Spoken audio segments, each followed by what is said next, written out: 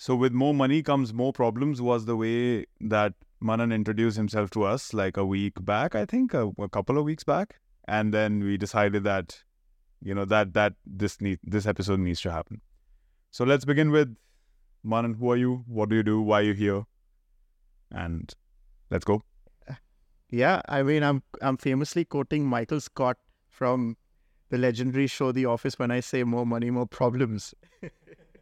So I'll tell you, I'm obviously an avid viewer of The Office, as you can tell since I quote from it. Apart from that, so I run a company called Solar Ladder. What is happening with solar? What is happening in India, and what do you think is it gonna look like? We are too used to consuming electricity which is produced at a certain source. And, we have these coal power plants which then produce electricity, and then the electricity is transmitted all across, like using grid infrastructure. What rooftop solar is it's a once in a lifetime opportunity to decentralize our source of electricity production and consumption. So rooftop solar is essentially the first decentralized, commercially viable form of electricity production that we currently have. And also what's the beauty of it is it's super modular in nature. So you don't really need to be a heavy consumer in order to set up like a rooftop solar power plant. Even if you're consuming like 1 or 2 kilowatts, you can just have like 4 or 5 panels sitting on top of your rooftop, and you can consume the entire electricity by yourself. It's also the cheapest form of electricity purely due to the fact that, there is no transmission required. So again, what that can potentially enable is that if we can increase the per capita consumption of electricity for average Indian, we can actually elevate the average quality of life, because our current per capita consumption of electricity is 3 times lesser than the global average. What is the upfront capital that's required? That number really varies basis a lot of factors, but I'll give you a roundabout number, right? So I run a company called Solar Ladder with a couple of friends of mine, Abhishek and Farhan. Abhishek is my university friend and Farhan is my school friend. So we are a supply chain platform for solar installation companies. What we essentially do is we provide a software on which solar installers are able to run their business. And then there is a layer of procurement through which they can procure all the goods that goes into making a solar power project. And then there's the layer of financing through which short-term and long-term financing is provided for the enablement of rooftop solar adoption. So we're currently the most used solar software in India. We have more than 300 plus solar companies who are using our system, including large companies like Mahindra, Fourth Partner, and the likes. And we recently raised a round of funding. We raised a total of $1.3 million, and this was from Axelor Ventures, which is the fund of Infosys founders and Harvard professor Tarun Khanna, and also from Titan Capital, which is Kunal Bell and Rohit Bansal of Snapdeal, and DVC Fund, and like a bunch of angels, including Deepak Jain, who's a partner at Bain & Company. So we are, this is the story as of today. We've been at it for 3+ years. So we started this company 3+ years ago, and we've lived through countless pivots on absolutely no sort of external funding before this. Been very much like this podcast, how you guys are essentially starting it from scratch, doing the video editing yourself, doing the the lighting and everything yourself. We've had a very similar journey wherein we would be the guys who would go to the rooftops, take the site measurements, do the sales, talk to investors, even to the extent that there was certain times a truck is supposed to get dispatched from a warehouse of ours, and we would be there at site to make sure that everything is in one piece, essentially. So that's like a synopsis of who I am and how we got here. I want to say this infomercial was brought to you by the Thought Bistro. Thank you for joining us. We have Manan from the Solar Ladder who is giving you this infomercial. Bro, No, how many times have you given that pitch? Yeah, I mean, I have reached the point where there is no distinction between my identity and what I do. I think I am my work. So You are your work, but I think you are this pitch.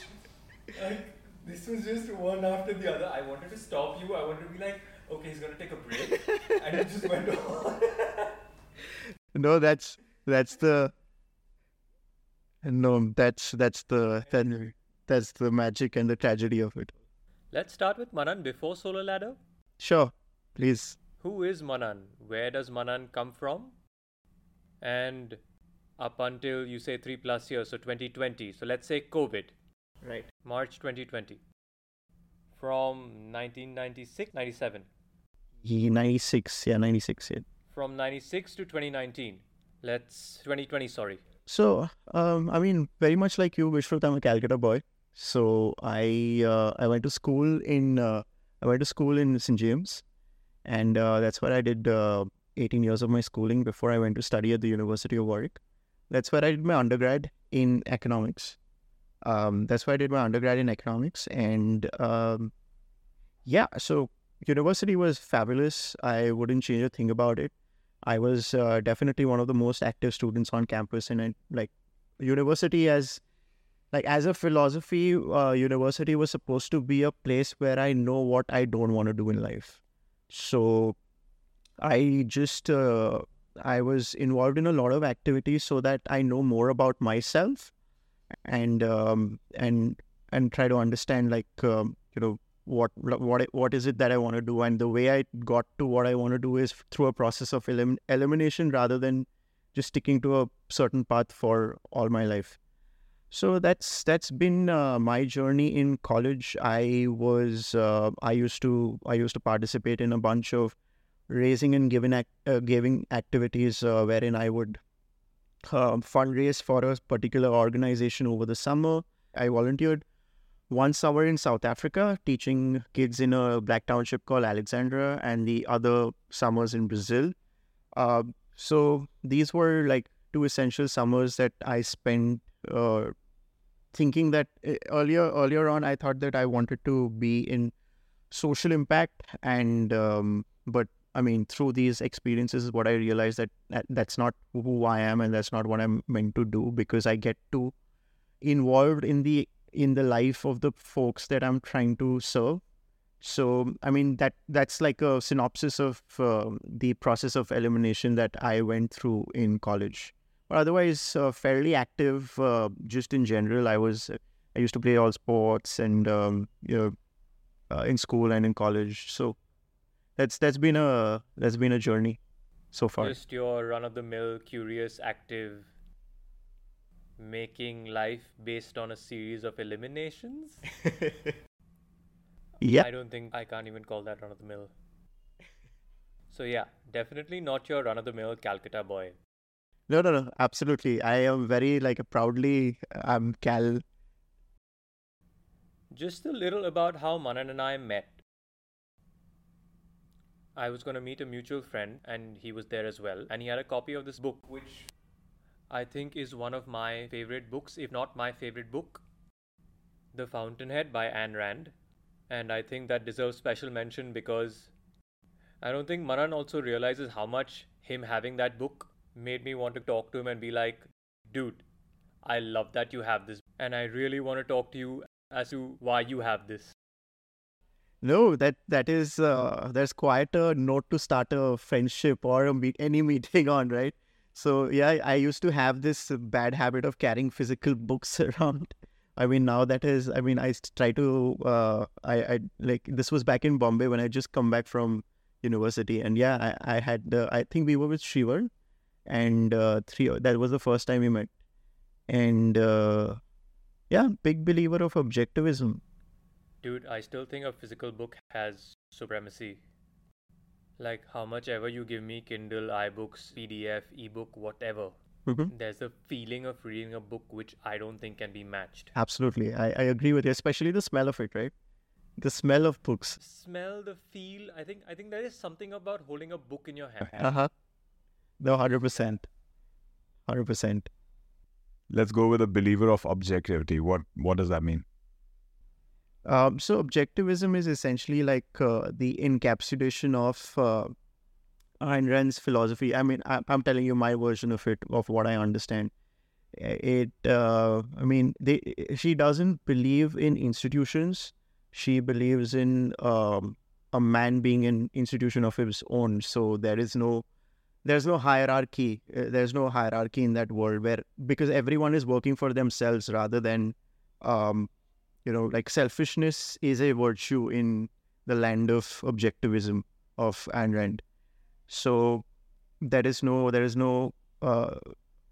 Is that right, Vishnu? What do you? I would tend to agree with what you're saying. I completely understand where you're coming from. I remember, I think I was in the 6th or 7th grade when I read it for the first time. And those first 3 words, Howard Rourke laughed. Yeah. He's about to take a jump from. Yeah, he's about to jump off a cliff. Yeah. Naked. Yeah. In the middle of nowhere with no one around him. Yeah. When he had just gotten rusticated from the college for being too creative in the not conforming. Non-conforming. Yeah, that's the word. I just remember being struck by this. This non-conformity becomes a major driver for entrepreneurs, I've seen, because the world as it is right now, it's very driven by get good education, get this checklist, and then get a job. And then you live in the job and then you die. But on your front, you did this, you got the education part. And then you decided, I'm going to climb on top of the roofs and I'm going to install solar panels for people. And where that will go, we'll see. Right. How that transition, that mindset, was that a fight? How difficult was it? It was actually a very natural transition. It wasn't like I always intended to do this. I'll be held against my. I probably should be saying this, but I'll say it either way. I'm, contrary to popular belief that I'm super passionate about climate change and like solar is what I always wanted to do for my entirety of life up until now. That's not the truth. It actually was like a series of happenstance that led one thing to the other, and we started a company. So Farhan's my school friend, and he was working. So he was at Berkeley when he was working on a few solar projects on blockchain, and he was like, "Hey, I'm doing this project, and my colleagues are not interested in pursuing this any further. Are you interested in joining me and starting a company?" I was like, "Yeah, sure. I mean, I'm not too much, might as well." So that's essentially how we went from a like friends to colleagues working at Solar Ladder. And at the same time, there was Abhishek, who was my university friend. We literally graduated at the same time. And I think the story goes wherein he asked me, like, what are you up to post-graduation? Because even he wasn't up to much. And we didn't want to, what we knew was that we knew which bridges to burn, which was that we don't want to get into any sort of established organization. I think that is what we didn't want to do. So this seemed like it checked all the boxes in terms of non-conformity. Non-conformism at its best. Yeah. So in fact, yeah. So we had a checklist of non-conformity. So we had to make sure that everything conformed to the non-conformity checklist. So how much of the non-conformity was brought by the lack of a job as compared to the lack of the will to actually look for the job? Don't call me out, man. I was right here, brother. No, it was a bit of both. I think I was in that phase wherein so I was in the UK and I had applied for like 3 or 4 jobs which I really wanted to get into, and I didn't get those jobs. So then I was like, I'm not applying for 30 of them. And that was pretty much the story for Abhishek and Farhan as well. where they had like a bracket of like 4 to 5 opportunities that they wanted to grab. If not, then let's figure it out. Sort of a ideology is what we followed. So you went from graduation, or straight after graduating, started with this. This was your first sort of post-graduation work experience? Yep, it was. So this essentially is my proverbial resume would just have one job on it. This is my first, and hopefully, if we are able to create like a lasting company, this would also be my last job. So this is my first stint, so to say. We started this company. We lived through multiple pivots. We changed the name of the company a couple of times, and then we came to the company in its current form.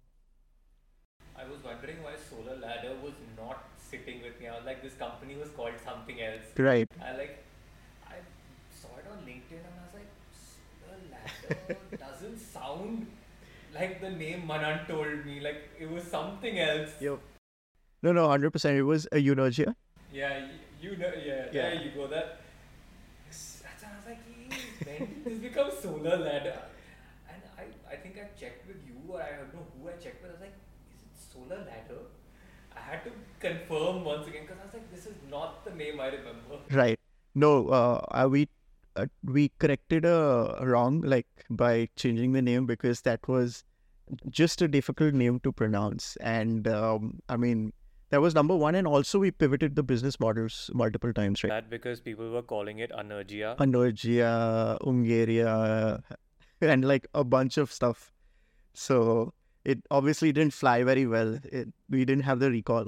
But at the same time, fundamentally what used to happen when we were running Eunergia was that it was a B2C marketplace.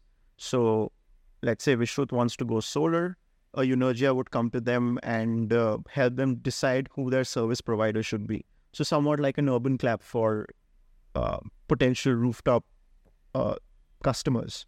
But now we have gone full B2B. So our customer is not the end customer, but we are serving the solar installer who's doing the work. Yeah. So we are like the operating system for these solar installation companies. So are you guys all of you very technical? No. So contrary to to answer your question, no. But contrary to popular belief, solar is more finance than it's tech. So it's like a financing business under the garb of technicalities. So, but that said, Farhan is the technical guy. He's a product and also the solar guy who's he's technical. And then there's Abhishek and I who are economists by like education proficiency, and we mainly look after like the finance bit. Let's dive deeper. How is it a finance under the garb of technicality? Interesting. So today, I think solar is very similar to a car, right? So solar is very similar to a car in the sense that cars became omnipresent, number one, when they became economically viable, and number two, when there was financing available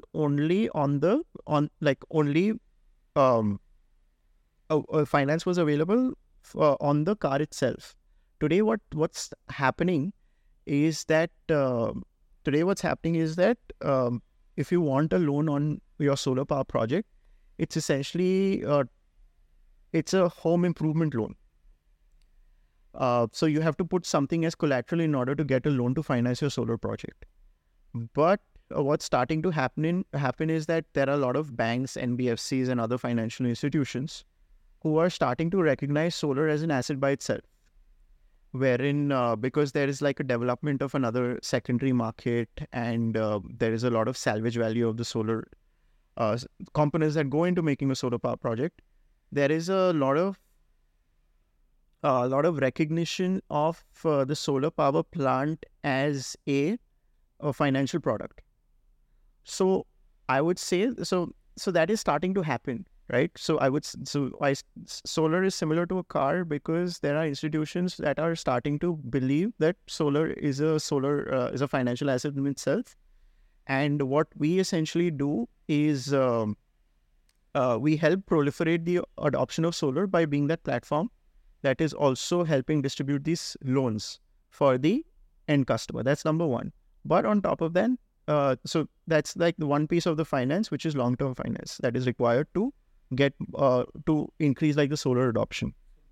Today, if I was someone who wanted to install a solar power project, as you say it, I would come to you and be like, hey, I have such and such area.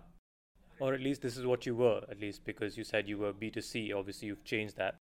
Essentially, what would be is that I have such and such area. I'm looking to install a solar power project here. How would it work from there on? Right. No, so we serve the solar installers. So what I wouldn't come to you. you wouldn't come to me. You probably don't need to know I exist.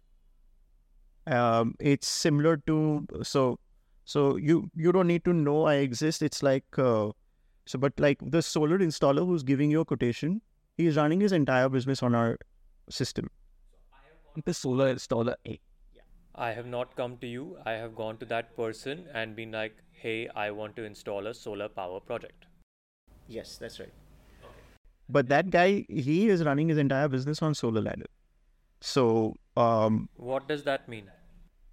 so it's an operating system for solar installers. So they are able to, give you a cost-benefit analysis of the solar power project that you're pondering over. He can give you a financing option through us, wherein you can decide whether or not you want to opt for a certain bank or an NBFC and what kind of loans they are providing.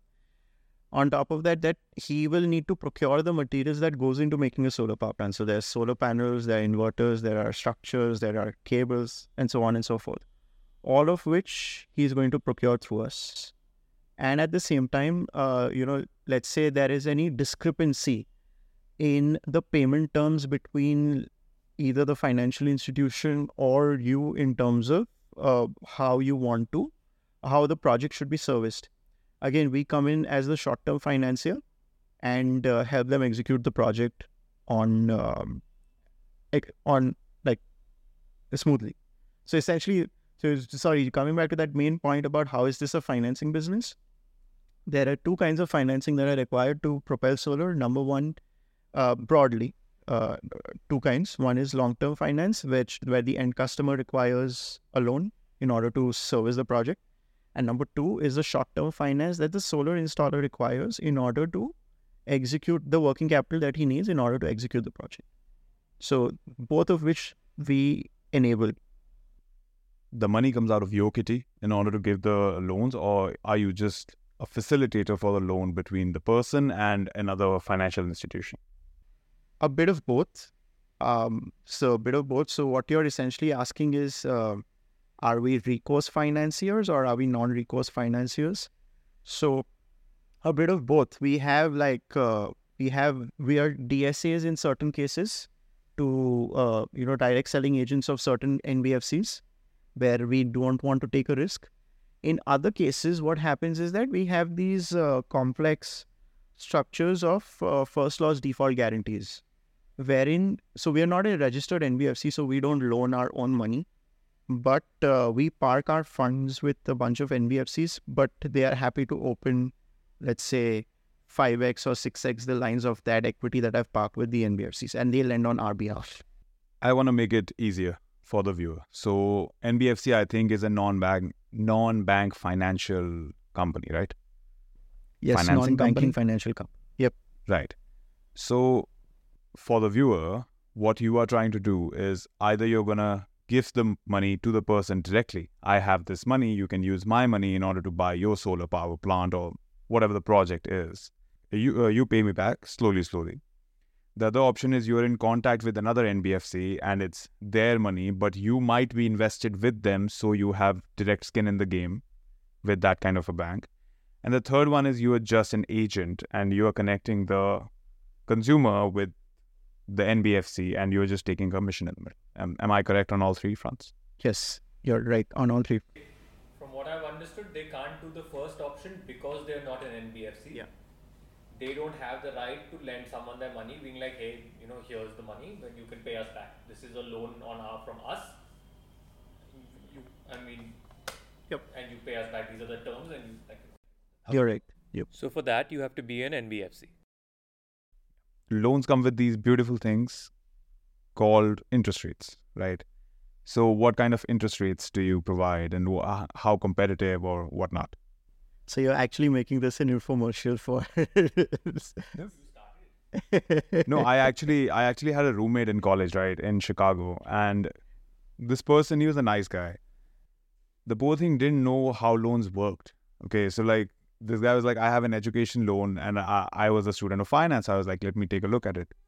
I take a look at it. He has a 13% education loan. He's already drowned in 120K of student debt, and he's working in social sciences, in which his max pay is going to be like $60,000. So he can never cover his interest basis. And I ask him, do you know what this is? He's like, I don't know what this means. I don't know what interest rate means, right? So I just want to break down the process of thinking from a company's perspective for the viewer. Right. No, I think what's in this scenario that you have mentioned, I think what's also important is what's the tenor of this education loan, because sure, like it's not payable in 1 year, but if we look at a 15-20 year time horizon, then the education loan would be payable, or even if the interest rate is 12%. Yeah. So at 120,000, 12%, you were paying $14,400 just in interest, right?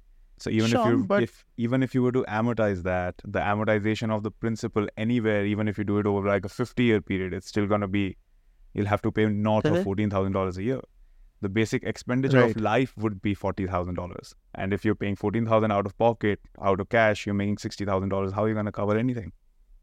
Sure. Sure. I mean, also like his 60,000 is going to increase. But yeah, I get your broad point. 60,000 is also going to increase over year on year. But sure, I mean, yeah. How do our loans work? Yes. We try to be a lot more friendly. We don't try to hide under the bushes with like our terms, so to say. It's it really, like, I can't give like a like a general because it's like so that's one of the things that to highest. So lowest can go as low as like 10%, highest can go 15-ish%. It really depends on, so when you're doing like a financial check on an entity where you have to loan, there are a lot of things that are checked, right? Like CIBIL scores, bank statements, who they are transacting with. If it's an MSME, then who are their downstream suppliers, who are their customers, what kind of concentration what kind of supplier or customer concentration they have, and so on and so forth. There are close to like 20 to 30 parameters that an NBFC has to check before underwriting a case. So, and the interest rate is obviously just one of the variables. The other variables are also like the tenor, the security, the upfront payment that the customer has to do. So these are all parameters that are decided basis the due diligence. So one of the things that we also do on the back end is we're trying to automate these decision-making processes for our partner NBFCs and banks as much as possible. Just so that I'm clear, I want to go back to the car example. Essentially, you're a Mercedes-Benz. You're facilitating the making of the car or whatever. No, actually, that does not work. You are you have like 10 dealerships. And each of them are getting cars from Mercedes-Benz. You are helping them procure those cars. If they're not able to, they're procuring the cars on order. So let me think of the best example. So this housing would sit pretty well. Housing. So do you guys know of these companies called Inframarket, Of Business? Do you know? I'm trying to think of the best. So let's say shit. I had Okay, good answers how for about this when I was pitching to investors, but like I've how about we let me start with the word asset, right? So for uh-huh. for you to be able to get a loan against anything, it needs to be an asset, right? So you say solar is an asset. It's an asset because it has like some kind of a future cash flow attached to it. So in the future, it'll produce some kind of a value for you. You take all of that value, you bring it to today, and you realize that, oh, it's worth this much. Then that this much is being leveraged to get money out of it. And that money out of it is the loan part, which you are willing to provide the people. Is that correct? Sure. Yeah. Yes. So basically, you guys are saying this will have value in the future. You take some value now, it will keep producing value in the future. Out of that value, you keep giving me my share and I'll be paid off. I think what you're talking about is like the hypothecation of the solar power plant to get another loan on top of that. Okay. I think that is definitely but like I wouldn't go that deep. I would just call it like solar is an asset, which is, you put an upfront investment and is going to like fetch you returns over a period of time. That is essentially the definition of an asset. What has qualified you to, or you guys, how are you getting your information as to what solar installers might need? So it's, I mean, that is, it's the cornerstone of any business, which is just listening to your customers, right? I think at the core of it all is what, Y Combinator very famously says, that their motto is make something people want. And like what that essentially means is that you gotta keep listening to what the customers need, spend time with them, and build solutions on top of the problems that they may be going through on a daily basis. So, the customers know the problems really well. You understand the problems and build a solution for them. So that's, what qualifies us? What qualifies us is just the fact that we listen to them and spend time with them. And we've done that over the past 3-4 years, understanding each and every node of the supply chain, node of what a solar installer does on a day-to-day basis. In fact, like a lot of us have spent like a few days with customers in their office to understand what all goes in and out of their factories, their warehouse, their offices, and so on and so forth. How much did your experience with Unergia factor into this? Of course, that was the be all and the end all in terms of actually spending time with the customer. So, what you guys are doing. So, one of the advice that I was going to give you when you guys were setting this up, my advice to you was going to be that, whatever happens, don't subcontract this to someone else until you figure out like how to, like, just do it by yourself. That's been our motto as well in the early days. That's pretty much what we're doing. Yeah. That's, I think, more about us getting used to doing two things full time rather than, something that we don't know. It's just that it gets in the way sometimes. Right? No, absolutely. But what my point was there was that, like, there may be a temptation right there that let's get a person, or maybe let's subcontract it to someone. That my only opinion was that even if it's getting delayed, it's totally okay. Just don't subcontract it, because that's the motto that we also kind of. So to answer your initial question about why, how did we like qualify and how did the Unergia experience help? Yes, so those were the times when we actually went on the ground, did the sales, spoke to investors, spoke to the end customers, understood every single issue there was in the entire supply chain, even to the point where one of us would actually even go to the truck drivers, like, or go to the warehouse to see the truck driver off. I mean, these were situations where we could easily could have subcontracted it to someone, right? But to answer your question in a gist, did our Unergia times help? Yes, because we were on a shoestring budget, and scarcity creates clarity. And that is the motto that we kind of adopted, wherein we'll be the ones who literally do every single thing there is and not subcontracted, because that's how you get to be the closest to the customer. Because once when like the organization starts bloating up, there are a lot more people, then the distance between you and the customer just increases.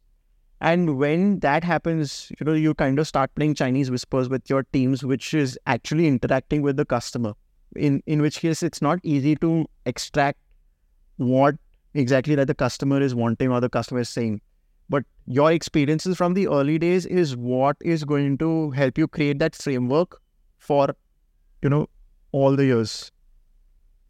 So yeah, sorry, just like a very long convoluted answer to what qualified us and did Eunergy help. Yes, it was just doing it all in the early days without burning too much money on it. Let's talk about the customer on a more macro scale. Let's talk about India, right? That's the main market you are serving, in my understanding, right? What is happening with solar? What is happening in India? And what do you think is it going to look like in the near future? Right. No, super exciting times for solar. I think it's the opportunity of our lifetime. What's happening on a very macro scale is essentially like, as far as rooftop solar is concerned, we are too used to consuming electricity which is produced at a certain source. And, we have these coal power plants which then produce electricity, and then the electricity is transmitted all across, like using grid infrastructure. What rooftop solar is it's a once in a lifetime opportunity to decentralize our source of electricity production and consumption. So that's that's what's happening in terms of that's the kind of rooftop solar is essentially the first decentralized commercially viable form of electricity production that we currently have. And also what's the beauty of it is it's super modular in nature. So you don't really need to be a heavy consumer in order to set up like a rooftop solar power plant. Even if you're consuming like 1 or 2 kilowatts, you can just have like 4 or 5 panels sitting on top of your rooftop, and you can consume the entire electricity by yourself. So that's the kind of opportunity that rooftop solar is presenting as of today. It's also the cheapest form of electricity, purely due to the fact that there is no transmission required. So again, what that can potentially enable is that if we can increase the per capita consumption of electricity for average Indian, we can actually elevate the average quality of life, because our current per capita consumption of electricity is 3 times lesser than the global average. So the other thing, Manar, with solar that at least I have noticed is that a lot of these electricity state boards and things like West Bengal today does not allow you to give back to the grid. There's also a certain minimum that you have to pay. So in terms of viability, have you had this similar problem in other states as well, or is it just a one-off thing? No, it's actually a one-off thing. I would say it's not. I wouldn't say one-off. I'll still call it a minority. So if you go to the west coast, whether that be Rajasthan, Maharashtra, Karnataka, Gujarat, these places are super friendly to solar policy in general, rooftop solar policy to be specific. Yes, there is a problem with there's like a state of flux, in the sense that we've had like a certain policy in 2015 that has changed over a period of time, and there's a state of flux which is kind of irritating for the customers. But the policies back in the West Coast are definitely getting much better. And there is a problem in Calcutta per se, with the grid not allowing net metering and other pro rooftop solar policies. But electricity being a concurrent subject, which is like falls under the central law and also like the state law. On the center, like as far as the center is concerned, they have passed a law wherein net metering is is supposed to be available to any and every consumer. So it really is. So if today West Bengal is not allowing it, it's very much stopping at the state level. That's great. I mean, I'm so glad that that's the case, because I remember we've had this conversation quite a few times, and this is back in your Eunergia days. Yep. And this was always the concern, that how viable is it when A, you can't give back, and B, you have to pay a minimum of, I think, 85% of what you've demanded has to be paid as a demand charge and things like that. So there was a whole lot there, and it was not really very commercially viable, and it was not something that we wanted to get into for that specific reason. So I'm glad that it's a very West Bengal, Calcutta specific thing rather than a India specific thing. Yes, it is a West Bengal specific thing. But at the same time, still, like, if, there is let's say, for example, you are, hypothetically, you require 100 kilowatts to meet your entire needs. You can still size your system in West Bengal to meet only your daytime needs, and it will still be commercially viable. So, if net meter was allowed, you could go in for an entire 100 kilowatt and sell the excess electricity to the grid and get credits for it.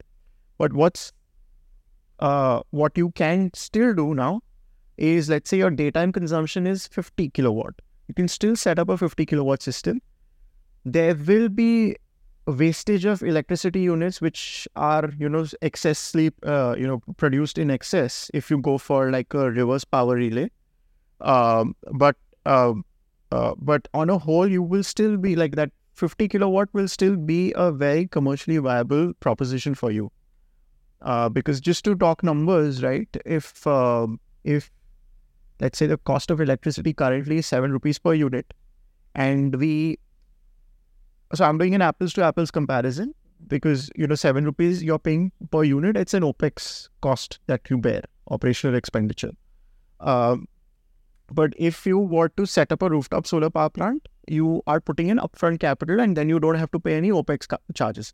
But if I were to levelize that cost of electricity over a period of 25 years, which is the life of the solar power plant, that's 7 rupees compares to only 2 rupees of solar electricity cost is only 2 to 3 rupees compared to the 7 rupees. So the savings that you can make, the project IRR, the savings, the return on investment is massive.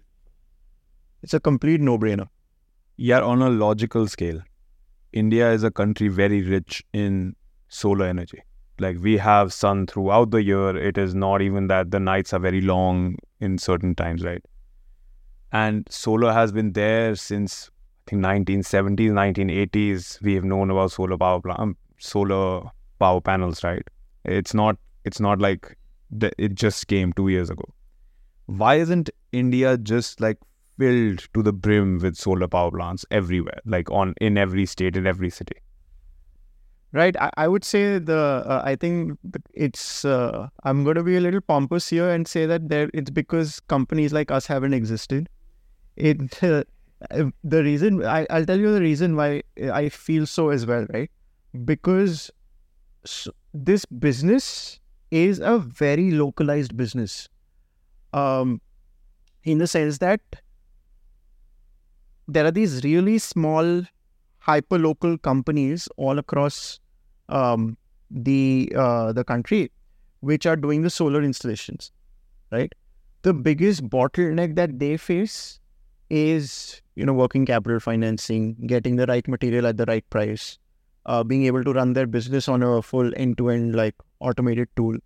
That is something that these guys don't have in order to proliferate solar to the kind of potential that Akhil, that you think there is. And the main issues today, as far as proliferation of solar is concerned, it's the supply chain issues. Demand, as I mentioned, is a no-brainer. But the biggest issues lie on the supply side, wherein installers are not able to operate properly, manufacturers are not able to predict where to place the material, where the demand is going to come from. These are the biggest pain points that we want to solve. And at the end of the day, access to finance remains the largest bottleneck as far as the end customer is concerned.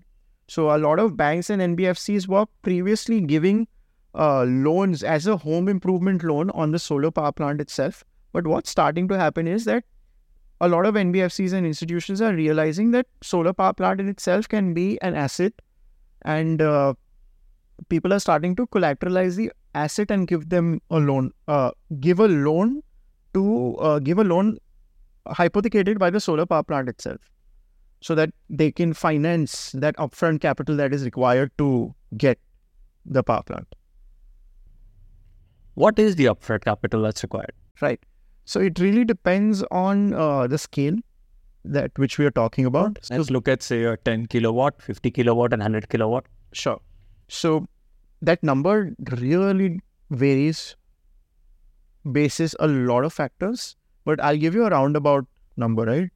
So for a 10 kilowatt system, it can cost you somewhere around 4 lakh to 5 lakh rupees.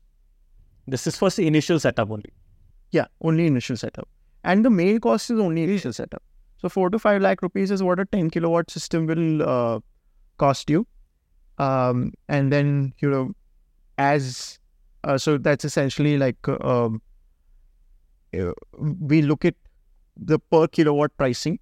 So 40 to 50,000 rupees per kilowatt. That is essentially the costing. But as the scale increases, the per unit costing decreases. So the average size for a residential system is around 5 kilowatt. So that would be around 2.5 lakhs. For an MSME, that 5 kilowatt would be around 50 kilowatt.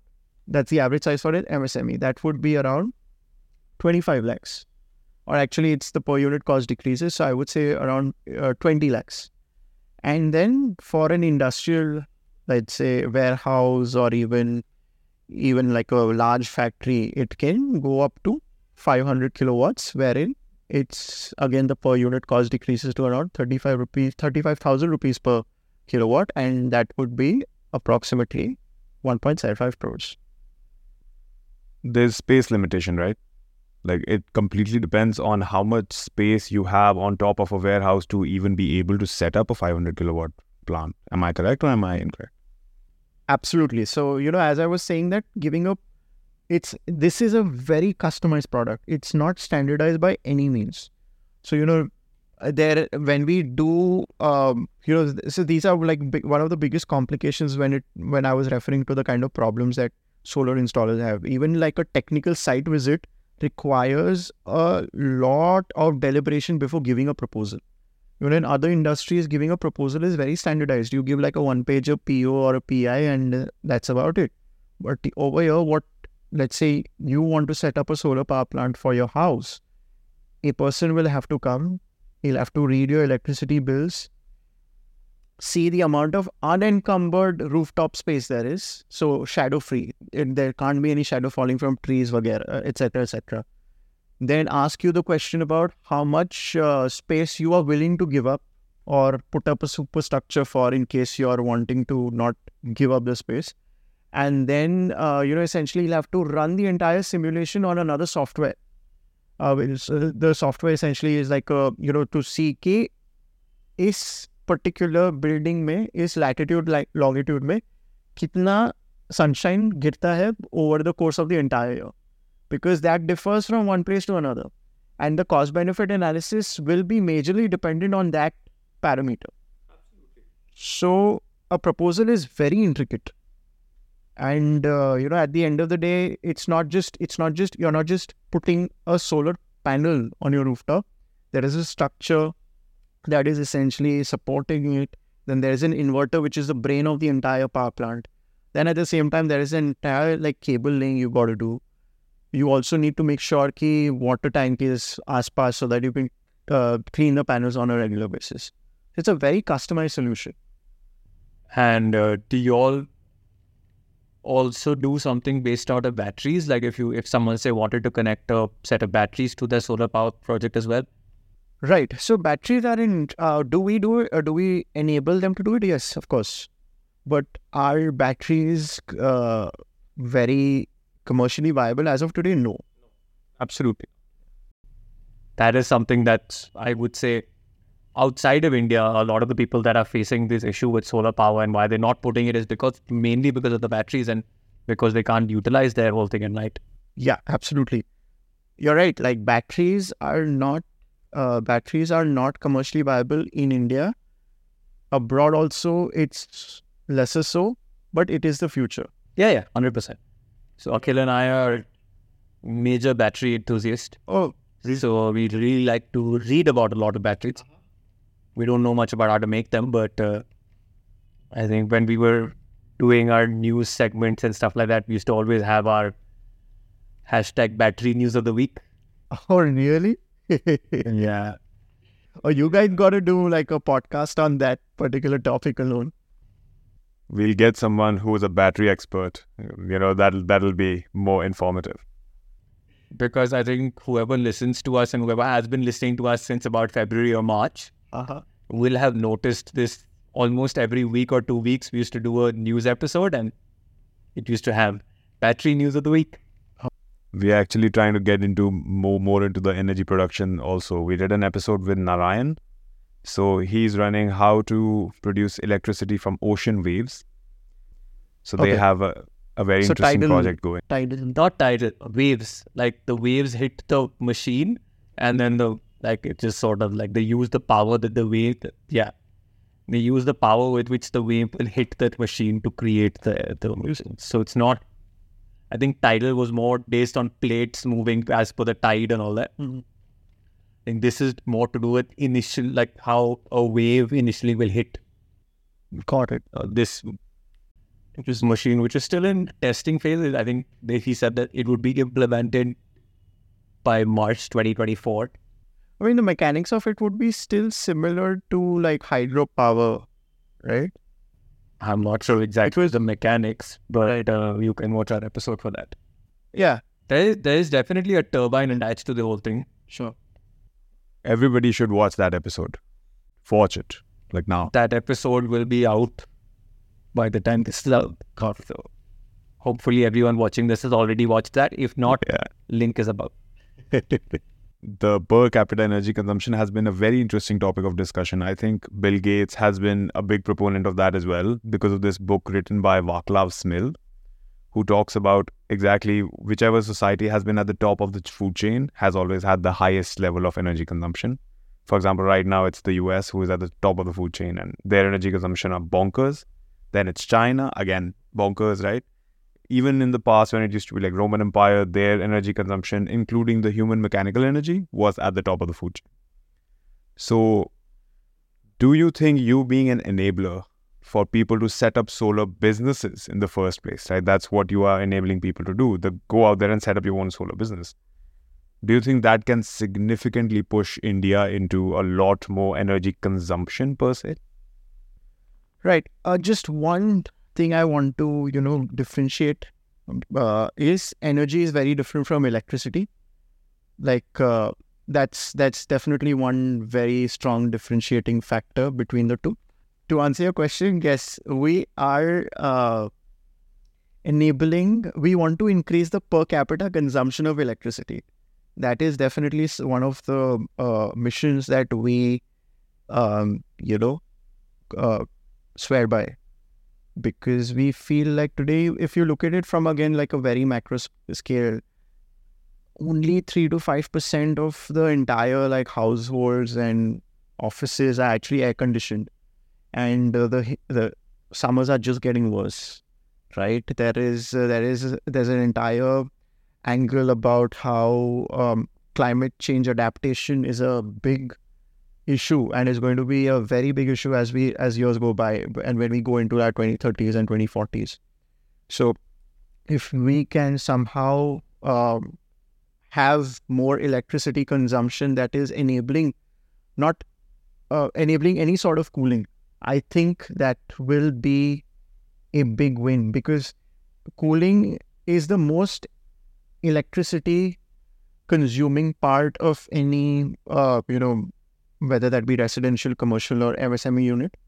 And the applications are, in a hot country like ours, is not just about like getting like cooling for people, but it's also for supply chains, for cold supply chains, for food, and so on and so forth. So there is a massive ceiling when it comes to being able to increase the consumption of electricity.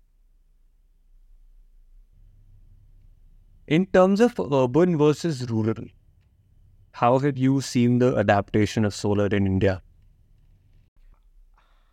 When you say urban versus rural, do you mean like in urban areas versus rural areas, or do you mean like folks who are living, folks like urban folks versus rural folk? Because, I'm saying areas. I'm doing more of an area-wise because, as we said earlier, the main issue with a lot of the solar, at least for commercial, is it's space limited. Right. Whereas rurally, you have that space available, and also the way that most, conventional electricity reaches rural places, it's a little like the coverage is a little lesser there. So, I would assume that if there are people who are able to provide solar projects to those remote extents or to rural areas, I'm assuming people would be very happy to get that on board. So, right. What's your experience with that? There are many aspects to this, but to let me answer your question in a way that, so there's a lot more solar penetration that is happening in the MSME sector, which is non-urban, or not just MSME, even like just general, like the solar revolution when it comes to. So there's the most amount of rooftop, most amount of solar that is set up in large parcels of land. There are essentially two kinds of solar. There's the utility scale solar, and then there is the rooftop solar. Of course, there's like floating solar on like oceans and stuff, but I'm not getting that. On the land, there are essentially two kinds of solar: rooftop solar and utility scale solar. The most amount of action is actually seen in the utility scale solar, where the likes of Adani, etc., setting up large power plants and transmitting that electricity all across the country. So Adani also owns the grid, so they supply that electricity to their own grid, and then that is in turn consumed by us.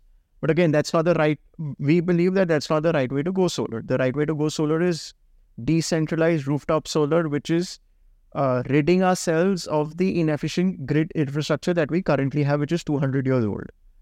To answer your question to get further into rooftop solar, where do we see a lot more action? It again is in rooftop solar, we see a lot more action in the industrial sector, in the large factories, then it trickles down to the MSMEs, again, which is non-urban. Urban doesn't see too much of an action. Urban areas in India don't see too much of an action, and we don't expect it to either, because of the fact that, as you mentioned, there isn't enough roof space available in order to set up these power plants. So even if you were to set up, let's say you had limited unencumbered space and you were able to set up a small rooftop power plant, it will only meet a very small portion of your needs. Especially for commercial. Yeah, exactly. So what I was referring to more specifically was decentralized rooftop solar in rural areas where the conventional electric grid doesn't usually get there. Got it. Okay. So about that, so yes, there is a lot of incentives being, currently there's a Kusum scheme which has come out that has to do with empowering farmers with solar solutions in order to power their pumps, in order to, water pumps that is used in irrigation.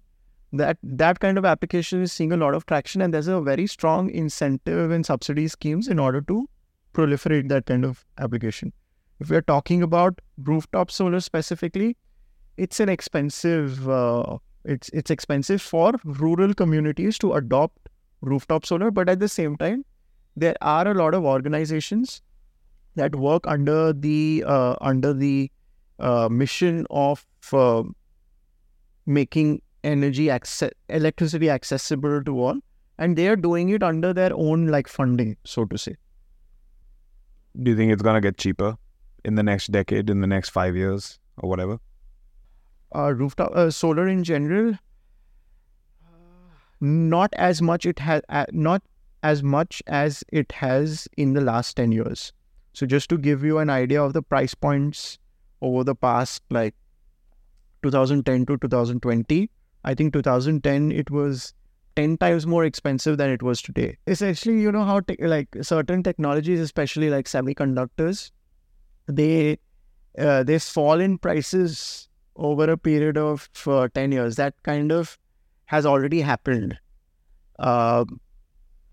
And we don't expect too much fall in prices any further after, you know, a reduction of 10x has already happened in the past 10 years. So we've reached a price point where it is commercially viable. It's a no-brainer. I think the actual, like as I mentioned previously, the actual problem lies in the supply chain and the lack of access to finance. So the technological shift has already happened. There needs to be more innovation in storage, batteries, business models that is helping proliferate rooftop solar. That's the kind of phase that we are in. I'll tell you why my question in the first place. Because once I do get financing from you, let's say I get it for 25 years, and my belief system is that, yeah, the solar has gone down so much in the past decade. What if I get trapped into like a 25-year thing where I have paid 10x the price and 5 years later I feel screwed? Is there an insurance? Is there some sort of a defense mechanism for me to make that decision easier? Right. No, that is actually a very big issue that a lot of folks face for adopting solar. And that is, you know, it's a very volatile, like solar panels in itself are very volatile. So you can't really time when to get your solar power plant, is what I feel, especially for like a residential system, which is like fairly small. So I think the best time to go solar was yesterday, is my opinion to everyone. You shouldn't try to time it because it's not really worth it. And especially when you're going for like smaller systems, of course, when this quantum starts getting larger, then, you know, there needs to be a lot more optimization in terms of costing. But is the technology going to evolve? Yes, it is. I can't say that it's not. There may be other forms of technology which will be, you know, like for example, there was a research which was being done at Stanford wherein certain solar panels were able to produce electricity at night. So those kind of breakthrough technologies will keep coming, but at the same time, what you have to look at it in terms of is आपका जो payback period है, अगर आप investment कर रहे हो तो 4 साल में वो आपका पैसा is going to be you're going to start making savings from you're going to start making savings from day one, and your payback is going to be 4 years. And there is a significant secondary market which is also starting to come up. So there is a, you know, significant salvage value to the solar power plant as well. Your payback period is 4 years. 4 to 5 years. So, all right, let's say 5 years, round figure. And your plan is for 25 years. Yeah. So, what if 5 years down the line, there is a better offer? How does that work? Or how would that work? Better offer in sense of? Cheaper, something, breakthrough technology, say solar panels can generate power at night. Right. No, that kind of risk you take with every technology, right? What about it then? Today, like you buy a phone, you can always have a better iPhone that is going to come up the very next... That's what you have, an upgrade cost, right? So if I wanted today, if I bought a phone 1 year ago and I have it on a certain contract, or if I even don't have it on a contract, I go to the person and I'm like, hey, I want to give this phone and I want to buy the new phone. Right. So they will give me X amount of price on my old phone and give me the new phone. Mm-hmm. So that's my question. In 5 years' time, say today I put in a solar power project and I have financing for 25 years. 5 years later, there are solar panels that can generate power at night. What then? What's the upgrade cost? What is the way? How do I go about it? No, currently, so I can't give you an answer right now on terms of what's the upgrade cost, because, you know, what's happening with, again, like phone for example, or even automobiles, is that there is a significant secondary market, right? Today, that significant secondary market in solar is starting to show signs. So I can't give you a number immediately कि इसका कितना होगा, but आ रहा है. So जब वो आ जाएगा, तब आप 5 साल में, ideally you will be able to sell your solar panels, get the upgraded solar panels, and keep saving on your electricity costs. And as far as the financier is concerned, well, everyone has their own terms, and so I can't give these are very customized contracts, right? I can't give while I'm trying to simplify by comparing it to automobiles or phones. These are very customized contracts, but what my hope is that the majority of the financiers wouldn't have a problem as long as they are obviously making their returns that they need to. So basically, this is something that has to be figured out between the end user and the financier. And then as and how the secondary solar market develops, you're going to get a better picture. And in today's date, that secondary market does not exist. It's starting or to sign. Yeah. So that level of secondary market, let's say, as there is for, say, mobile phones or cars or whatever, that doesn't exist, right? Which is why as of July 2023, we don't have a way of, saying that, okay, maybe in 5 years you have a certain upgrade cost, but you do envisage that comes in 100%. Maybe one of our viewers can build a secondary marketplace online kind of thing for solar panels. No, we want to do that. Contact. Don't get the viewers to do it. We want to do that at some point of time. But sure, so you named a couple of companies that you see yourself as, right? You were like, I am Salesforce, I am IndiaMart, I am XYZ for solar, right? I see you as YouTube for solar. Why I see you as YouTube for solar is because YouTube as a platform allows for the creatives to come on and set up their careers as creatives. And you are able to provide a platform for these people who wish to set up a business in solar that get to come on your platform and set up a business for solar. So let's get a deeper dive into numbers. How many businesses have been able to set themselves up because of you? And if you're comfortable with the whole, my numbers are this, we would love to hear some. Sure. Yeah, YouTube is definitely a great example. Another very good example would be YouTube for creators is a good example. Another great example would be, let's say, Shopify for e-commerce. So these are essentially enablers. Yep. So that's in terms of numbers, we currently have 300 plus solar companies who are running the entire business on our system. In terms of, I was talking about, I spoke about the wrong north metric. Our actual north metric is essentially how much solar we have deployed and essentially how much carbon footprint we have reduced. So directly or directly or indirectly, we have essentially 300 megawatts, which 300 megawatts worth of solar, which is deployed by customers who use our system. 300 megawatt, this is over the past 2 years, so 2021, 2022. 2023 numbers are not fresh yet. But, this is how much we have enabled in the past 2 years, 300 megawatts. In terms of numbers, that is approximately worth $100 million. Yes. So $100 million worth of solar has been deployed by customers who use our system. So you all are making money based off of subscriber models that these people sign up with? We have the way we make money is essentially, so sure, we have a software subscription. That's one piece of it.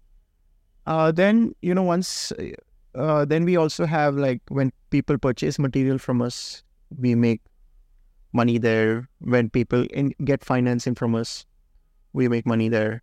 And the idea is that we are also building a lot of value-added services in terms of, for example, if someone needs a design or needs to do a site visit and they don't have a personnel, we are trying to get into all those segments, basically everything that our customers needs. And wherever a monetization opportunity exists, we try to. But yeah, a major revenue actually comes from selling materials to these customers who use our system. And of course, there's a software piece as well. So you're basically connecting the supplier of these products, whatever, say, like someone who's manufacturing a solar panel, someone who's manufacturing the thing that the solar panel stands on, the structure, the materials for that structure, etc. So you have your deals in place with them, and then you end up providing them to your customers, and then you're making a cut. Yes, we are aggregating. So you're aggregating and then like a wholesaler. Yeah. So I would think that solar power, people setting up the solar power plants on my house would be not very inclined to newer technologies. Let's go that way. I feel like it would be something that you buy off of the shelf and then you install it for somebody on their rooftop and then they have solar. How did you educate them? How did you get them to employ a software, employ a CRM system, employ the education of such softwares? Because it is a learning curve that they have to go through, that, okay, I have to see this. Was it difficult, like starting off with a software company? Right, absolutely. And I'm not going to take any credit for that because I don't take care of that part of the business at all. So it's Abhishek and Farhan Abhishek, Farhan and the entire team that looks after the software deployment and customer success and so on and so forth. You're right. You're absolutely right. It's a very uphill task in getting Indian SMEs to use software. But at the same time, what we have seen is that the receptiveness. So, there's a learning curve. It's steep in the early days, but once they get, because the software has been designed very well by Farhan and, there's a lot of intricacy that has gone into, product design and usability. We have seen that after they go through the learning curve, maybe for a month or so, the stickiness is very high. And what we're also seeing is because of high internet penetration just in general, which is, post-geo kind of a world that we live in, there's an unusual amount of technology receptiveness among SMBs as well. Initially, they would not run their businesses on even like Excel sheets. They would run it on pen and paper. But now what we're starting to observe is that learning curve is steep. But if you make a really good product wherein, there is a lot of usability and a lot of value, they are going to stick to it for the long run. Are you profitable? We were profitable until the previous fundraise. Now we are in growth mode. Does competition scare you? Because they're going to be popping up here and there and everywhere once your growth comes about. Right. The way we look at it is that our biggest competition is coal. Or we're talking about competitors in the same market. Yeah, no, 100%. That's the way we look at it is that our biggest competition is actually coal. This is a very vast ocean. Competitors, we look at competitors as enablers, right? Because today the solar market is quite small, as in like it's seeing its early days, whereas we have to push the boundaries of solar.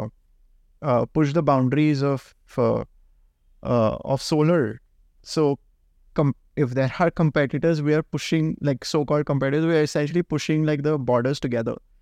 So we don't look at them as purely like competitors. There's a long, long way to go, long journey to charter, and more companies that work in this space, the better it is for all of humanity. And in fact, I'm not just saying this from like a holier than thou kind of a perspective. We actually kind of believe that. And I was actually like, funnily enough, I was watching that when you ask me this question, two immediate clips stand out in my head. The one is obviously like, there is I think there's a Blonde or interview between Messi and Ronaldo were sitting beside each other, and they're asking about their perspective on each other. And even yesterday, I was watching like this one interview of Dipinder Goyal, and Dipinder Goyal of Zomato, and him talking about Swiggy, and in fact, he has complimented Swiggy in in the IPO documents as well. So these two clips like stand out immediately, wherein if there aren't enough, there should be someone who's pushing you to be better than you are yesterday, and I think that is more so in our space because climate tech has seen busts as well. It has seen a boom, it has seen a bust, and then again it's seeing a new boom. And it's very important that companies are built in number one, ethically, number two, innovatively.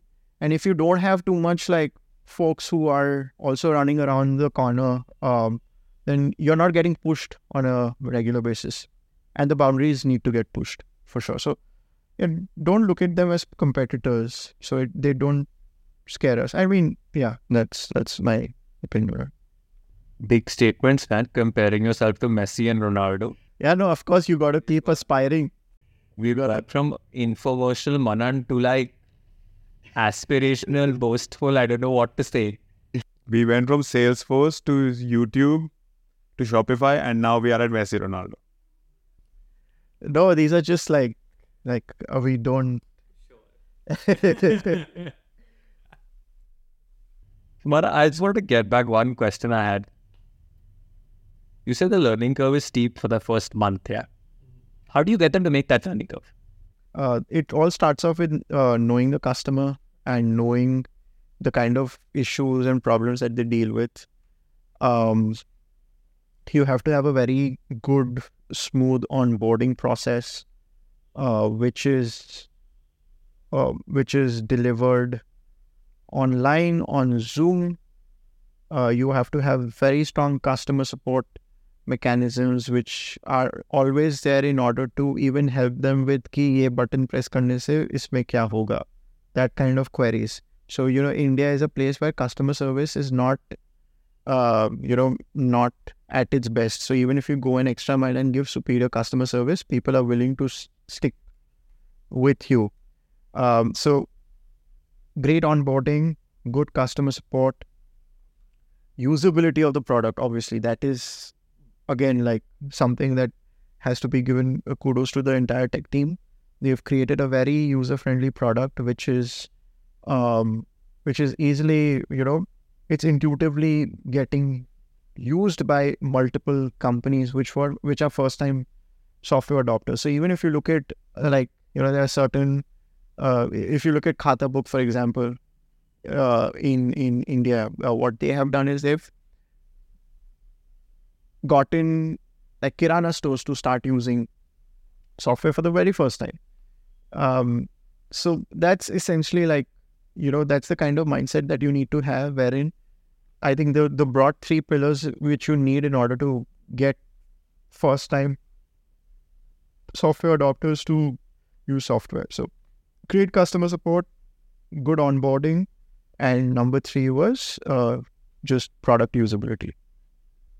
So I wake up tomorrow morning, I see this podcast, I see Manan is sitting there talking about this company, and it's going to enable me to open a solar company.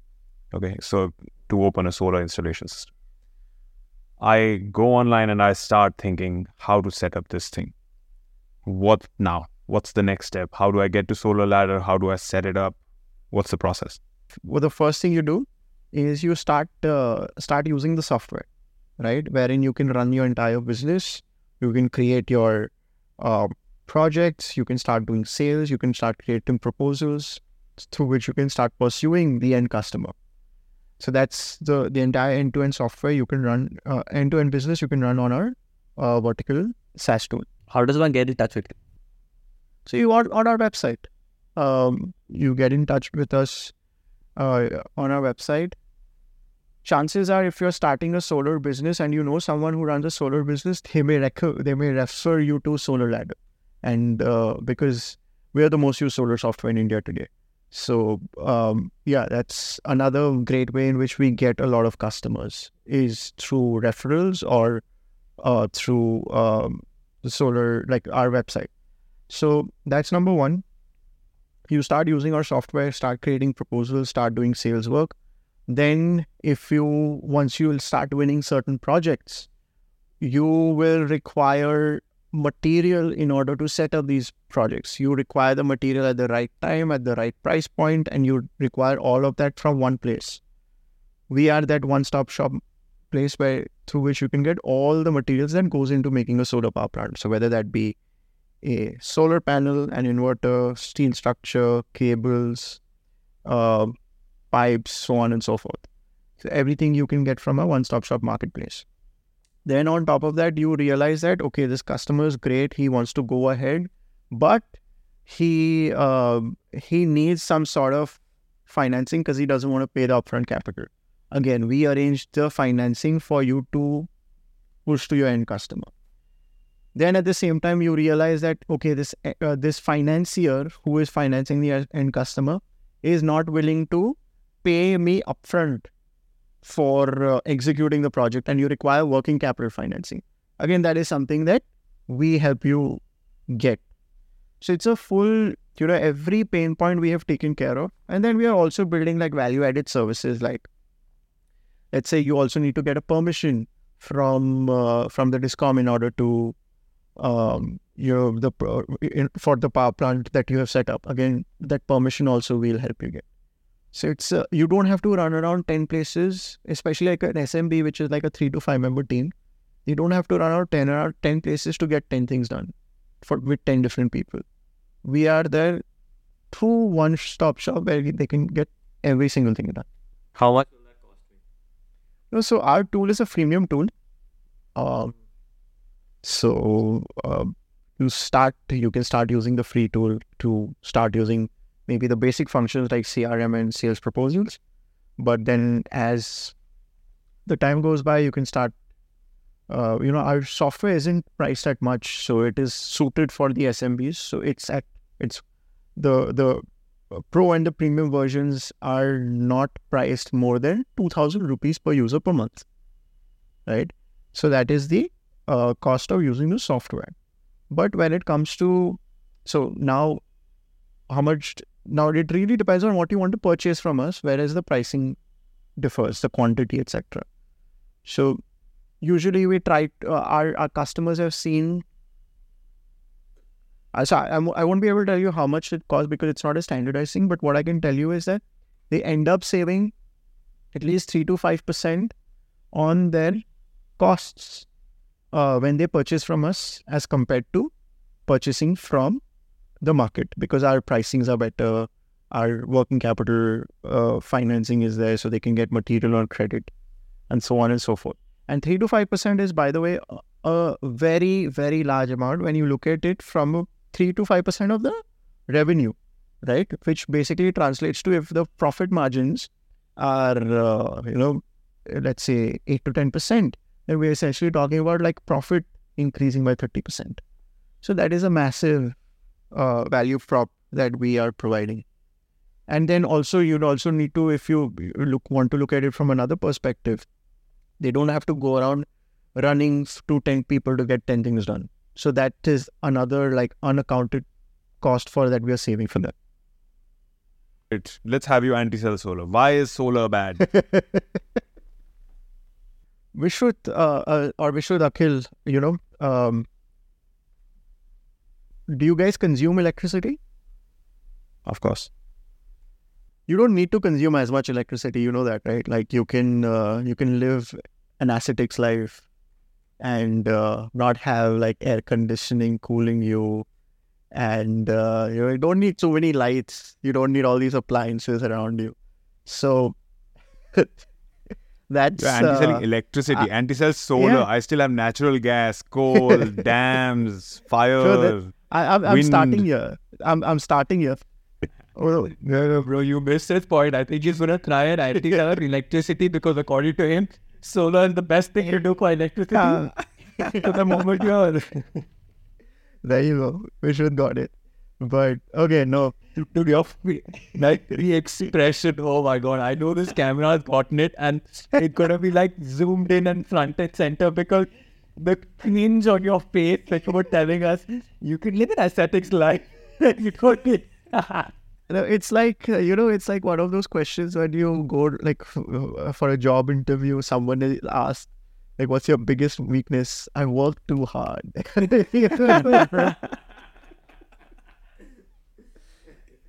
I tend to not sleep because I'm so obsessed with my work. No, but like, okay, going back to the activity, that's anti-cell solar.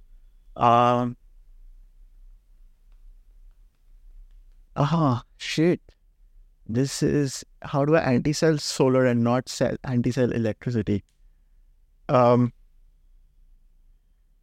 Yeah, man, it's a difficult one.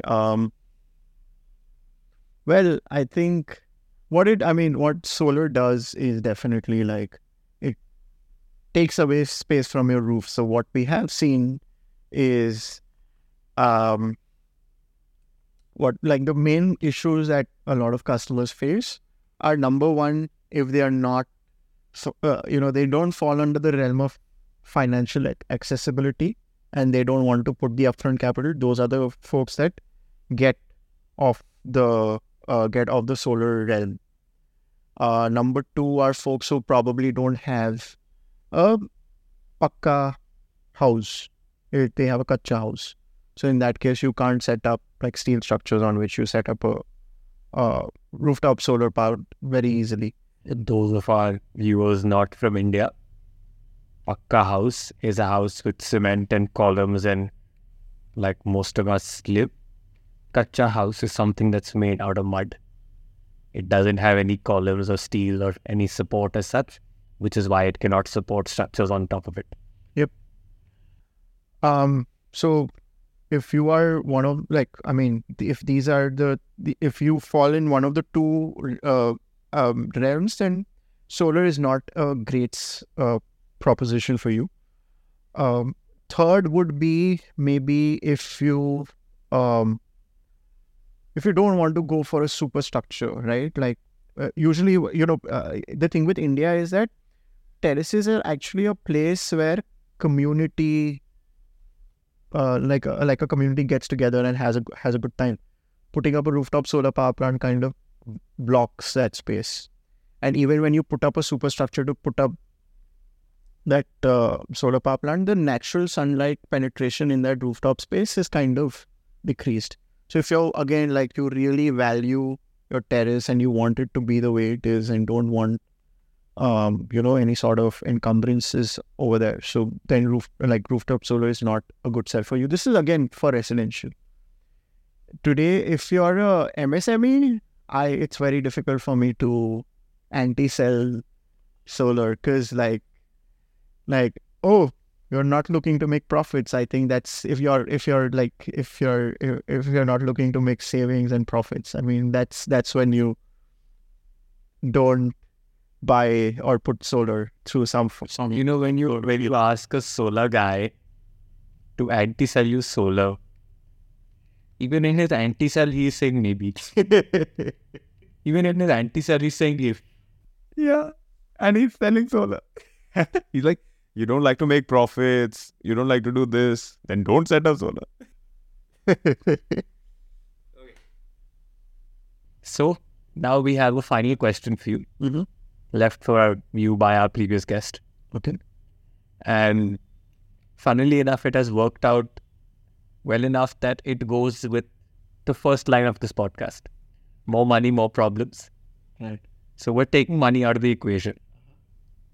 So he says, if money doesn't exist as an entity in this world, where would you be?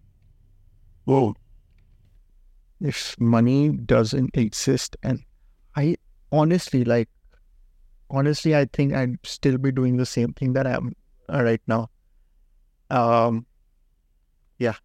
I love what I do. I feel like it falls very well into my ikigai. Ikigai essentially being, so yeah, that I think it falls very well into the realm of what I would have liked to do. And I would still be doing the same thing. Maybe I would be playing a lot more. I would be playing a lot more music, playing a lot more football while I still can, and giving lesser hours to work compared to what I am doing right now. But yeah, I think life is pretty good. Wouldn't change a thing.